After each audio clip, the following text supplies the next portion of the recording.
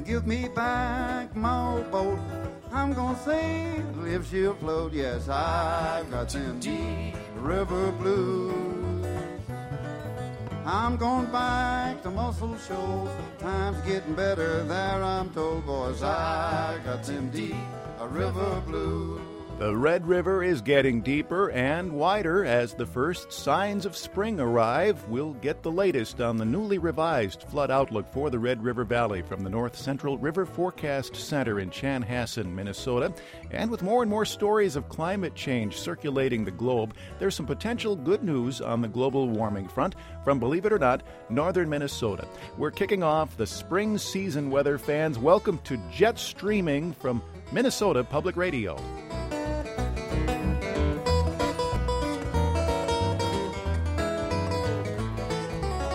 Hello again, everybody, and thanks for joining us on our weekly weather adventure. I'm Stephen John, sitting in the next few weeks for Paul Huttner. But, of course, our other Jet Streaming team members are here with me today. Dr. Mark Seeley, professor of climatology and meteorology at the University of Minnesota, and NPR meteorologist Craig Edwards. Happy spring, fellas. Wonderful week of weather we've been having, Stephen. I finally shed the winter parka, walk around, and we had 67 degrees here locally in the Twin Cities. We're able to walk around in shirt sleeves at least one day this week. And I think Craig Edwards forecasted just right on the nose, didn't he? Well, I tell you what, I enjoyed getting the barbecue grill out the other night and cooking up some hamburgers, so can't have that soon enough if you ask me. It's a beautiful week in the weather.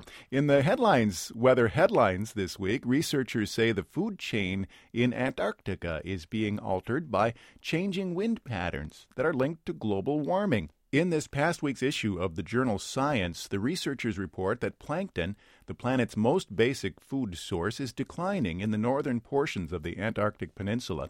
That, they say, may be what's behind a sharp drop in the populations of Adelie penguins, which require a colder climate, and an increase in the warmer weather chinstrap penguins. The report says the change reflects shifting patterns of cloud cover, ice formation, and winds. A separate report in the same edition of Science raises the possibility that new wind patterns could be causing deep water to rise to the surface more quickly, releasing stored carbon dioxide that could add to global warming. We'll hear more about a Minnesota angle on efforts to store carbon a little later on our show today. Also this week, a new study of ocean currents based on computer modeling published online in the journal Nature Geoscience finds that any sea level rise from man-made climate change will most drastically affect the northeastern United States. Some scientists have been predicting a 2 to 3 foot rise in global sea levels by the year 2100 due to global warming. But the author of this new study says the increase will be greater and faster in the Northeast, with Boston being one of the worst hit among major cities. So if the levels rise 3 feet, another 8 inches or so would be added for Boston, New York, and other spots from the mid-Atlantic to New England. The study suggests that Miami and much of the Southeast would get about 2 inches above the global average. San Francisco would get less than an inch extra. Mark and Craig, what kind of conclusions do you draw, if any, from these latest findings? Well, Stephen, I think this study, I'm not up to date on the details of it, but it certainly alludes to the fact that as the ice sheets in the polar latitudes melt, there will first be a rise in the polar latitude seas. And so maybe that's part of it. Mm-hmm. The other thing is that the climate system of the planet is warming differentially, and it is warming more rapidly in the higher latitudes. So from the standpoint of thermal expansion of the ocean, that is increase in sea level simply due to increasing temperature of the water itself, there will probably be a proportionately larger rise in some of the northern latitude areas. At least that's my take on it, Craig. What do you think? Well, it sounds to me like you're better off being in San Francisco than you are in Boston, for one thing. But what I'm thinking, Mark, is all of these studies that are out there that are pointing to the year 2100, we're 2009, Should there be some thought process going on among city planners of incorporating this type of information into future planning? So after this generation passes away, that somebody said that we actually took into account all of this research, and that now property that we have along the coastline, we should already start making preparations for rethinking landscape use and that sort of thing. So I'm just wondering, if we do science, let's do science that makes a difference and start acting on it with the information we have at hand. I don't think there's anything to lose by starting incorporating that information into city planning, particularly when you talk about rises of sea level in the northeast populated areas. No, that's an excellent point, and more public discussion of our vulnerability, I think, would certainly be a wise community investment at this time. Yeah, there's a hazardous mitigation expert, Dennis Maletti, says oftentimes with disasters, he calls them disasters by design, and some of it is caused by where we choose to live. And we can sort of allude to that to the Red River Valley as well as we talk more about that later today. Well, the first signs of spring are starting to make an appearance across the country. This past Sunday saw the buzzards making their annual arrival in Hinckley, Ohio. The swallows are set to return to San Juan Capistrano, California tomorrow. And this Friday brings the vernal equinox, the official first day of spring in the Northern Hemisphere. But along the border between the Dakotas and Minnesota, river watchers are anxiously watching the skies and the melting snowpack for signs of flooding. Last Friday, the National Weather Service issued the latest update on the flood outlook for the Red River Valley of the North. Scott Doomer is hydrologist in charge at the North Central River Forecast Center in Chanhassen, Minnesota, and is with us to explain what's in store for the area. Scott, thanks for joining us today on Jet Streaming. Thanks for having me, Steve. What were the major updates for the region, and what kind of flood season may we be looking at based on these findings? Well, we're expecting an active flood season for the Red River of the North Basin this spring. We're certain that there will be major flooding for locations such as Fargo and Grand Forks. In fact, as early as December, we were predicting a 2 in 3 chance or 66% chance of major flooding for Fargo, North Dakota. Currently here, we're predicting about a 1 in 3 or 33% chance of exceeding what actually happened in 1997 for Fargo, North Dakota, and a 10% chance of reaching the 97 levels in Grand Forks. As many remember, Fargo came out largely unscathed from the 1997 floods, but it was disastrous for Grand Forks. But now, thanks to permanent flood protection, Grand Forks and East Grand Forks are better equipped for a 1997 type of an event. Scott, Craig Edwards here. So as we look around the rest of Minnesota, there wasn't much of a snowfall and a rather dry fall in southeast Minnesota. What kind of impacts do you see? I know you issue probabilistic forecasts. What type of impacts do you see on other rivers in Minnesota, such as the Minnesota and the Mississippi River here in the local metropolitan area? It's considerably drier in the Mississippi and Minnesota river basins. One question we get quite often is people don't realize that the Red River in the north is formed on the confluence of the Bois de Sioux and the Otter Tail rivers along Wahpeton, North Dakota, and Breckenridge, Minnesota border. And that people don't understand that the Red River flows north along the North Dakota-Minnesota border towards Canada, and it actually flows up into Lake Winnipeg up in Canada. And so it does not impact the Mississippi or Minnesota watersheds, and that's something that the general public doesn't always know that type of information. Scott, Mark Seeley here. We're aware that your flood forecasts are very, very important this time of year and are followed by certainly units of local government along the watershed, but can you describe the body of users that follow this and also talk a little bit about what data go into your flood forecasts? Sure.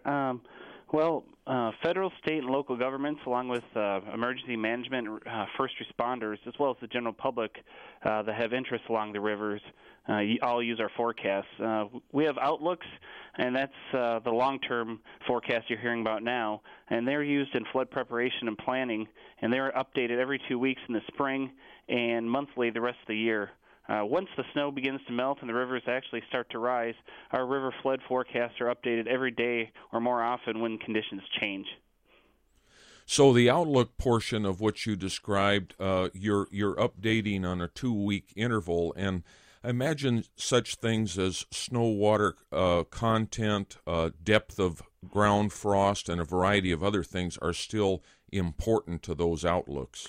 Exactly. The soil moisture from last fall goes into play with this, and it was extremely wet last fall, and then the ground froze up solid, almost like a chunk of ice, and then we did get a significant amount of snow and water in that snow content throughout this last winter. Scott, go ahead, Scott, Craig. I wanted to ask you, now the 1997 flood, there was this big news about how the Weather Service missed the forecast a little bit on the short side. How has the computer models changed to adjust for what's going on with the rivers? I know in the weather we talk about the different computer models. Do you have more than one computer flood model, and how has that changed since the 1997 flood? Yeah, in 1997, our outlooks were more of a back-of-the-envelope type of calculation. But since then, we now incorporate about 50 years' worth of climatological data and run it through our model with the current conditions, and gives us a better associated probability with what the possible outrange results could occur. The primary model we use at the River Forecast Center here is called the Sacramento Soil Moisture Accounting Model, and we use that along with other various hydrology modeling methods. But we also use, in addition to the hydrology models, we use hydraulic models such as FloodWave, DeWhopper, and the UNET model. And we're working also to incorporate U.S. Army Corps of Engineers, it's called HEC-RAS model, in the next couple of years as well. Scott, the current weather pattern that we've had this week is really diminishing the snow cover in many watersheds, and maybe at the same time thawing some of the shallow soil layers. What is the weather that we're experiencing this week going to do to the timing of a flood crest on the Red? Well, anytime you have snow cover rapidly diminishing, that would exacerbate the problem of overland flooding. Overland flooding is aerial flooding. It's not tied to any specific stream or river. It covers an entire watershed. And until the ditches and streams thaw out, the water, or this overland flooding, will have a hard time finding its way into the main channel of the Red River. Once the channels do clear themselves, and if the temperature patterns continue, the timing of the spring's flood crest would increase. But at this time, it's still unclear if or when this all would occur. Say, following up on Stephen's question, Scott, I've been tracking the CPC Outlook models this week, and I'm sure your gang there at the River Center has as well. At least out through the first few days of April, it looks like the Red River Valley region could potentially see 1.5 to 2.5 inches of precipitation. At least some of that is suggested in the models. That would not be a good input as far as looking at what the flood crests might do. I take it that would just make the situation worse. Is that correct? That is correct, but it does depend if that precipitation falls as rain or snow, and also what temperatures immediately follow the storm. If that additional precipitation fell as rain, but then it immediately got cold afterwards, it would continue to freeze the entire area, and we wouldn't immediately get get flooding going on. But depending on the temperature pattern afterwards, will definitely determine what would actually be the end result with that, whether the river forecast crest would end up being any higher than it would beforehand. It all really would depend on the melt. Scott, you have a number of hydrologists there with varying years of experience, and you're the third hydrologist in charge since the flood of 1997. What is the value of having people that have experienced this type of flood on your staff, and how important are they to adding additional credibility to the forecast as the rivers start to flow and the models are making their forecasts? How important is that individual forecast experience into tweaking the local forecast for the Red River? Forecast experience is very valuable to the river forecasting process. If you've gone through an event before and you've seen what can happen at a particular location, such as what happened in 1997 in Grand Forks, you're better equipped to handle it the next time. And so that experience is just very, very valuable in the forecasting process and our accuracy. Following up on that, Scott, the 1997 flood, in terms of both the Grand Forks National Weather Service and the Chanhassen office, There are still a good number of people working that worked on that flood back at that time, right? There's a few of them. That's correct. And so that experience is going to come into play, I suppose, up to a point in terms of looking at the models and making judgments about the models as we close in on this flood crest timing this spring. That's correct. Thinking about the people on the ground in the Red River Valley as we speak, is it too late for getting flood insurance? That's a great question. It really depends on where you live in the Red River Basin. Of course, climatologically, the southern part of the basin is going to begin to flood sooner than the northern portions. It's important to note that there's a 30-day wait period until your policy goes into effect if you do indeed purchase flood insurance. So the sooner you purchase flood insurance, the better off you are. If you are interested in purchasing flood insurance, go to floodsmart.gov. Remember that flooding in that region is not always tied to spring snowmelt, however. There have been significant floods in that area due to summertime weather. So in that regard, I don't think it's ever too late to protect yourself from flooding. And personally, if I ever lived in a flood-prone area such as the Red River Valley, I would buy flood insurance every year. All right. Well, we'll certainly be keeping an eye on the situation as time goes on, and Scott Doomer of the North Central River Forecast Center in Chanhassen will definitely be keeping an eye on the situation. Thanks for joining us today on Jet Streaming. Well, thanks for having me, guys.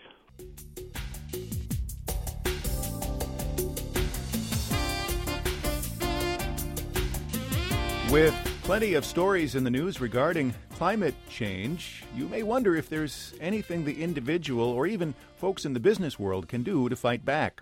The Northwoods of Minnesota may hold one key to fending off the effects of global climate change. The trees, the soil, and the humus on the forest floor all store carbon, and some landowners also think there may eventually be a profit to be made from that carbon storage. Minnesota Public Radio's Stephanie Hemphill explains. Healthy trees are what it's all about for John Ryala, a fourth-generation manager of 30,000 acres in north-central Minnesota.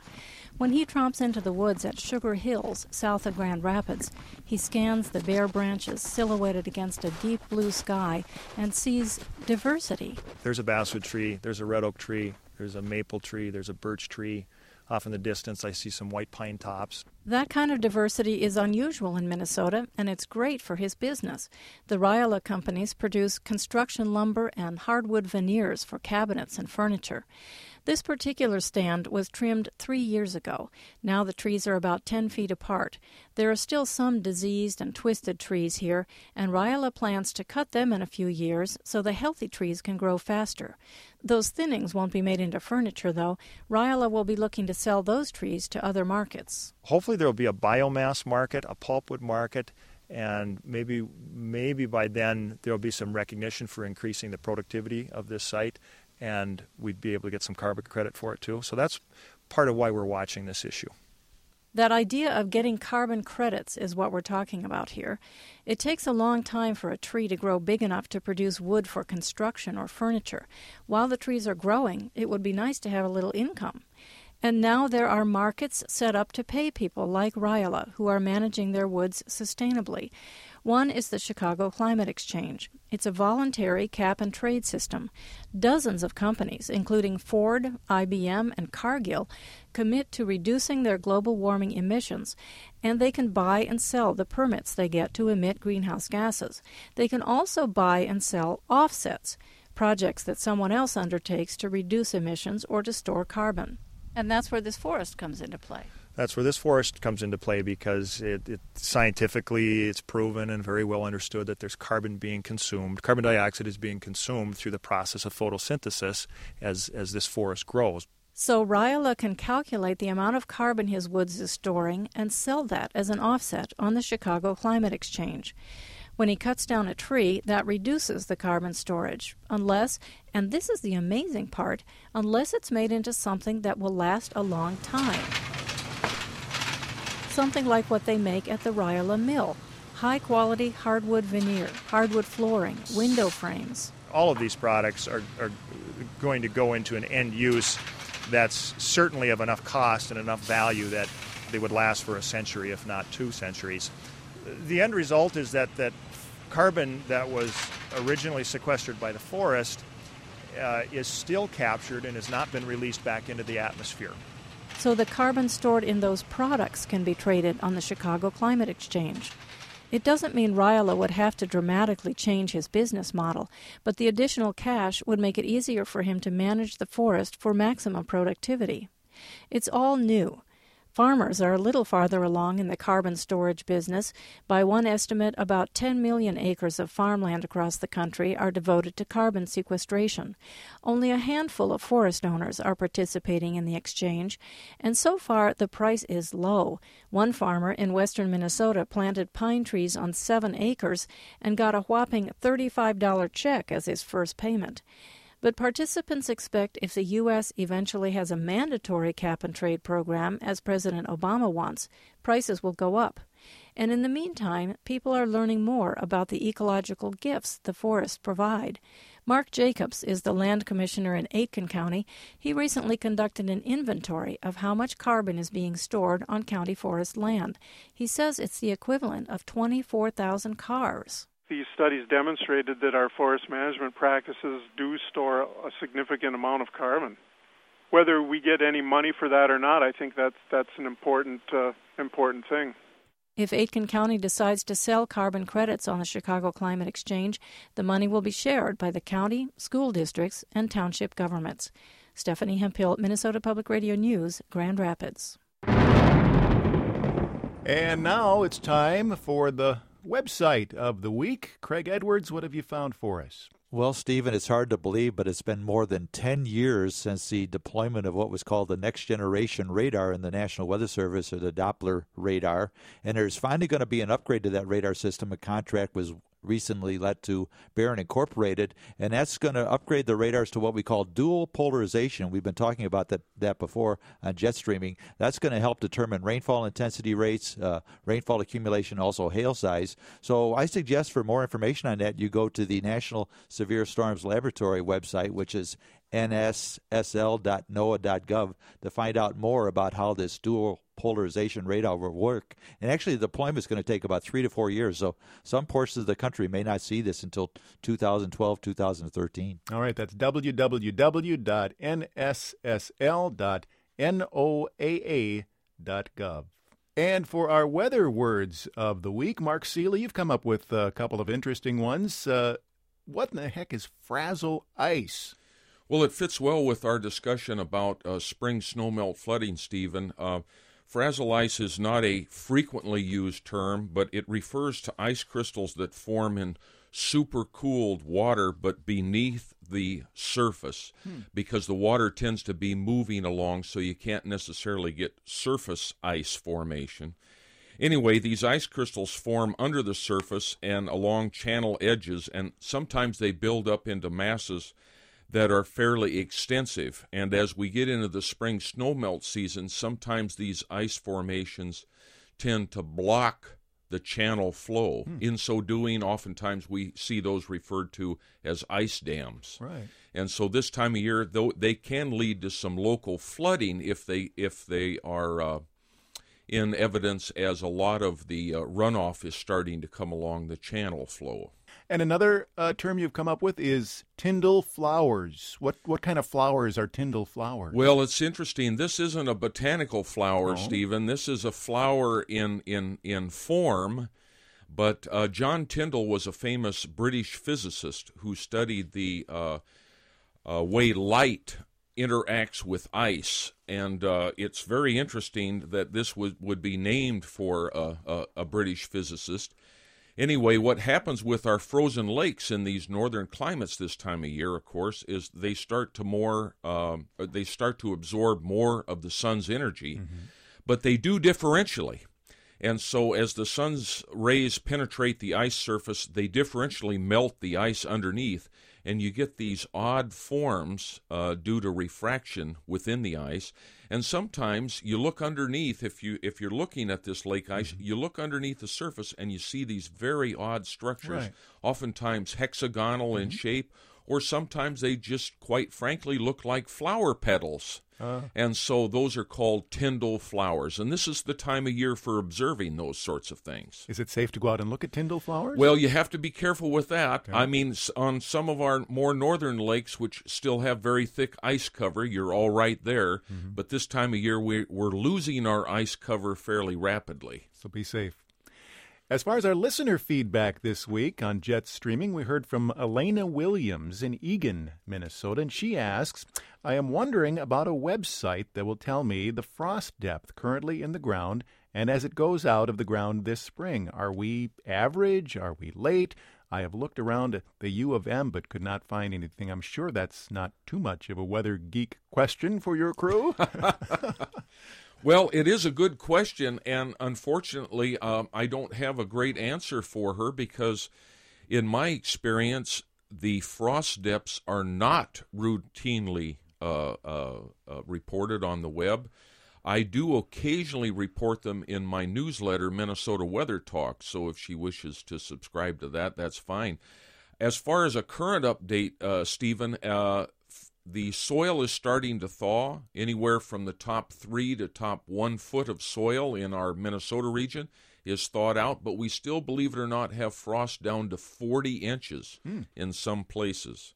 And so that's going to be something closely monitored in the context of the spring snowmelt flood forecast, because as long as the soil is frozen at some layer, it can't take in this moisture that we're getting from the snowmelt. And it's got to be a real variable situation depending on the temperatures and the snow cover during the winter. Oh, it sure is. Across our region, frost depths may vary anywhere from a foot up to beyond 40 inches in some of the northern soils of Minnesota. All right. Well, another great show. Thanks, Mark and Craig. Enjoyed talking to you, Stephen. I'm looking forward to those spring thunderstorms, Mark. We keep making that noise with thunder for our website, so we're about due for some thunderstorms in the upper Midwest. I hope they don't come too early, Craig. We'll keep them down in the southern portion of the state, certainly not on the Red River Valley. Yeah, they don't need anything like that right now. That wraps this week's Jet Streaming. For producers P. Ray Rudolph and Jim Bickle and the sound guru Steve Griffith, I'm Stephen John. Be sure to keep your ear here to Jet Streaming and your weather eye on the sky.